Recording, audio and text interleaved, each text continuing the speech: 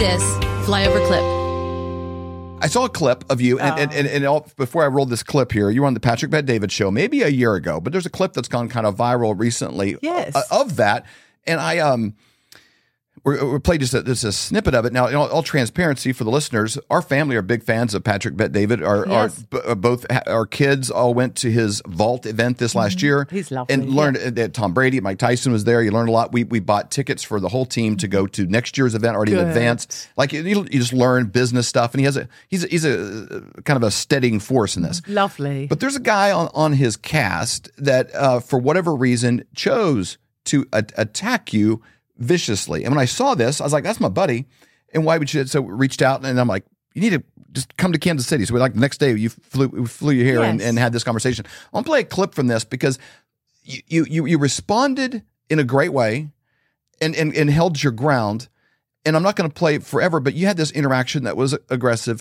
But 2.5 hours later, however long this show was, you guys were friends. You'd won him back around. And that's an interesting thing because you didn't have to flip the tables and burn the building down because you were wronged. He attacked you and it was interesting. He operated as if it was a guy with a guy and you want to start a fight. Yeah. Like you're trying to egg on a fight. So I don't know why he would try to start a physical fight with a woman. So it's just it's an odd thing altogether.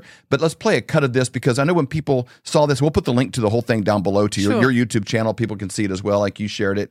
But how do you handle this and maintain your cool in this debate style, even if you are attacked? Because most people watching this, they're heading into Thanksgiving. They're headed to different things. Interesting. Thanksgiving. They might be in a situation like this with somebody that doesn't see the world through the same lens. So let's play. We just cut up a few segments of this. I'm wondering for you, what percentage are you saying just to, as a comedian, to be hyperbolic and just to kind of throw stuff out there, and what stuff is actually factual and true? So, for instance, I have a phone in my hand. This is a phone, and you can Google things with a phone. So, Volodymyr Zelensky, a couple quick points. He's the same height as your boy Putin. They're both 5'7". He's not 5'4". Putin isn't exactly a giant. Okay, that's one. Number two, I don't give two shits about the Muslims in the UK, but a quick Google search will show you that Muslims' population will double by 2030, apparently, and go from 6.3% to 17% by 2050. This is Google, Katie. I don't care. Thirdly, I just Googled pictures of UK police officers with guns. Apparently they got a lot of fucking guns. So my question to you is, what percentage of what you're saying is hyperbolic, getting eyeballs, respect, we live in that kind of world now, versus actually factual and true? Okay.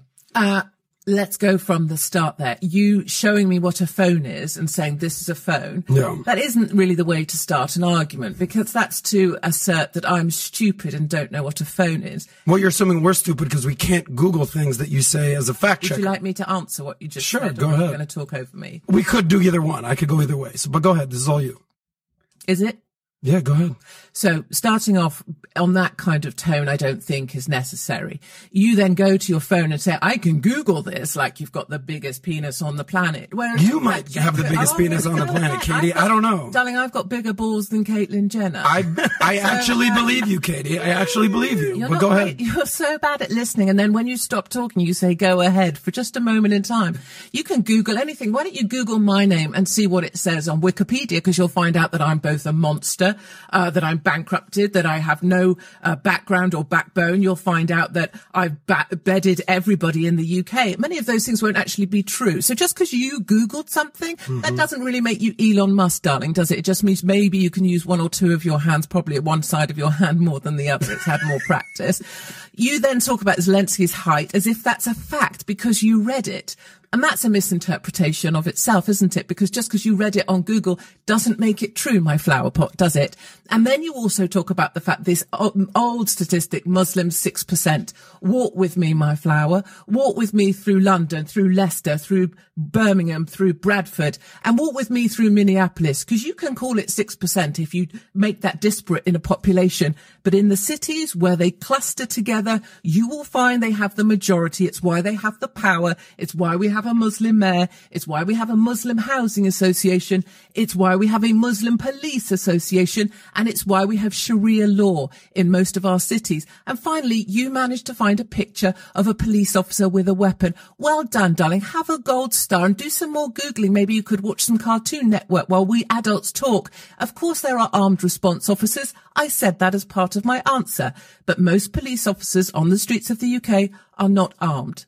Is that okay for you? Wow. Okay. Wow. This goes on. People see this whole, deal, but he again antagonized in a way that if it was two men, he'd probably get punched. And it's interesting that Patrick, as a man in the room, wouldn't be like, you came to our house, you ended up rolling on the floor with my Doberman earlier, and it was great. But if he was biting on you, I would be like, hey, she's a guest in our house.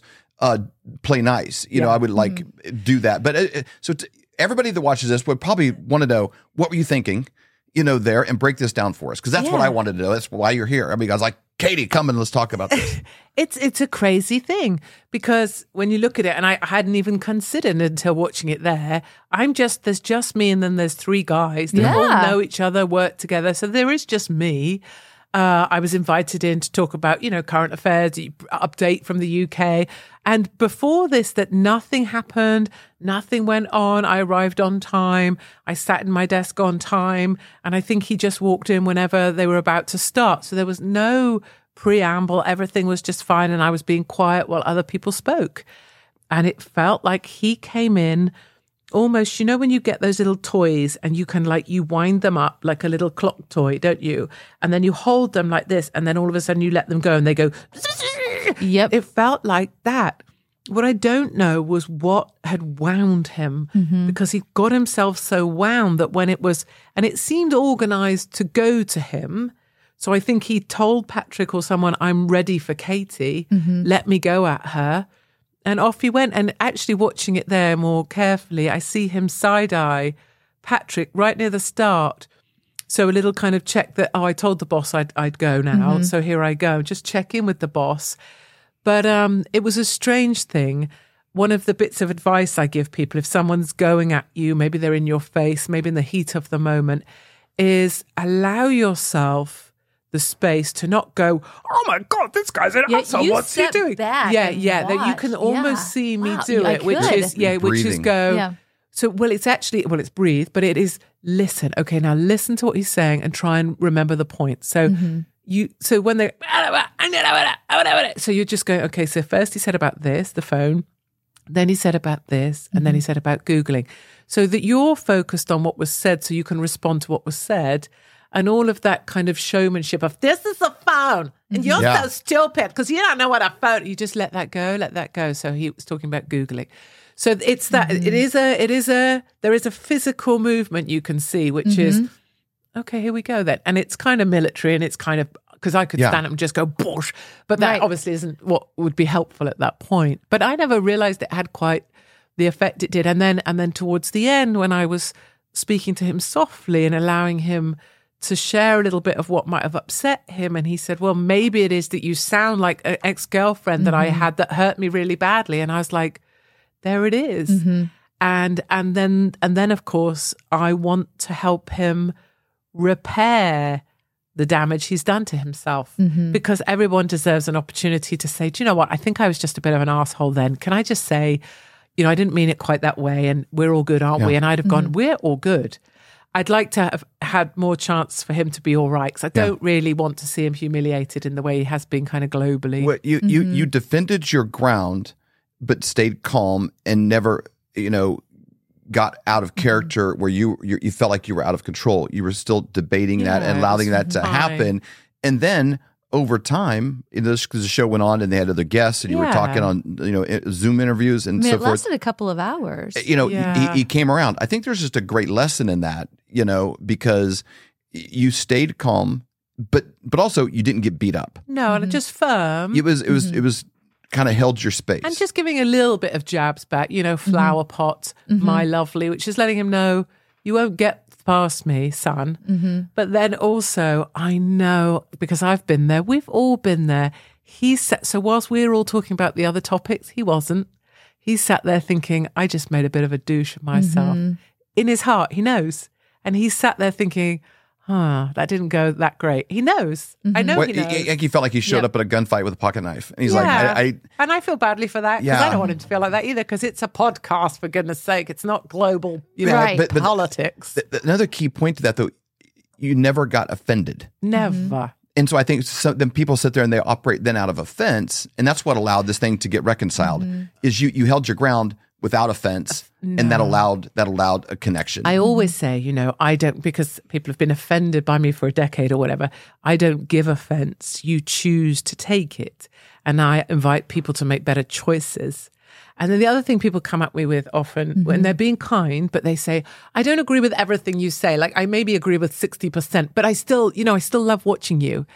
And the thing about that is, so what you're saying there is that you imagine we would agree on everything. I mean, that would be bizarre. But what you're actually also saying, and this is the harder thing to convey, is you're saying that when we agree, then we're both right. When we disagree, I'm wrong. So what you're right 100% of the time, that's crazy thinking, isn't it? Because I know I'm not. I'm wrong a lot. But agreement suggests you're correct. And so trying to help people slowly understand that without me being aggressive or, trying to be some sort of know-it-all or whatever. I'm just basically saying it would be crazy if we agreed. And even more, are you saying that when we agree, that's the correct way of thinking? Because that won't be right either. So it's now I've been afforded this opportunity to try and explain these things in slower time. And I know I'm really appreciative to teachers that are taking my stuff and putting it in classroom for their debate class. Because then all the kids can say, she's crazy, or I totally get what she said there. And I love that. This is an opportunity to gain people through conversation. Our founding fathers evolved the idea that you and I have within ourselves the God-given right and the ability to determine our own destiny. But freedom is never more than one generation away from extinction. We didn't pass it on to our children in the bloodstream. The only way they can inherit the freedom we have known is if we fight for it, protect it, defend it, and then hand it to them with the well-taught lessons of how they in their lifetime must do the same.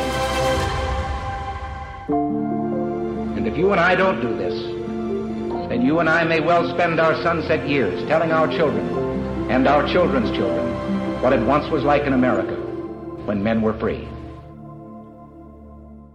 This is a crazy time to be alive. Well, just in our lifetime, used to be where you'd hear your grandparents talk about how cheap gas was and stuff, and it was 75 years before, 50 years before. And so we've seen a lot of changes since Biden took office. $700 more a month than what you needed in January of 21 when he took office. You might hear these kind of things and think, oh, that's overwhelming. I can't control the government. I can't control what they're doing. I can't control the spending, but we can take care of ourselves. You want to make sure that you're buying bullion from somebody that you can trust and someone that does not charge you a commission when you go to sell. If there's going to be a commission, have it on the front end, not the back end when it skyrockets and now you're like, oh my gosh, look at this big, huge commission I got to pay because it's on the back end before I sell it. You can buy an ounce of silver for $23. So this is something everybody can get into. And if silver goes to $50, if it goes to $75, if it goes to $100, all of those profits are yours. And that's happening while the dollar is buying less and less at the actual grocery store. So you can go to flyovergold.com, fill out your information. When you do that, someone from Dr. Kirk's team will get a hold of you to set up a free consultation. It doesn't cost you any money whatsoever. Or to do the same thing, you can just call 720-605-3900. Have you ever wondered about ancient civilizations or the moon landing, chemtrails, the Nephilim, demons? Those are all things that fascinate me. Decided to use our platform of the Flyover Conservative podcast and create a new show called Conspiracy Conversations. Every Saturday morning, we get together with some of the brightest minds in the world that have spent thousands of hours on a topic, churning through the research, looking at things. They've traveled, they've been to the locations, they're looking for the truth because they're as curious as you and I are about what's true. What is really true about our past, where we came from, where we are, and where we're going? We don't bring on guests to iron out their wrinkles and find out the things that we disagree on. No more than I go to the grocery store and try to put everything in the whole store in my cart. I just try to walk out with better ideas than I had when I walked in. If you got something inside you that's like, what about that? I don't even know if I agree, but I would like to hear them out. If you have an open mind and a curious heart, we've got a show for you every Saturday morning at 8 o'clock, conspiracyconversations.com.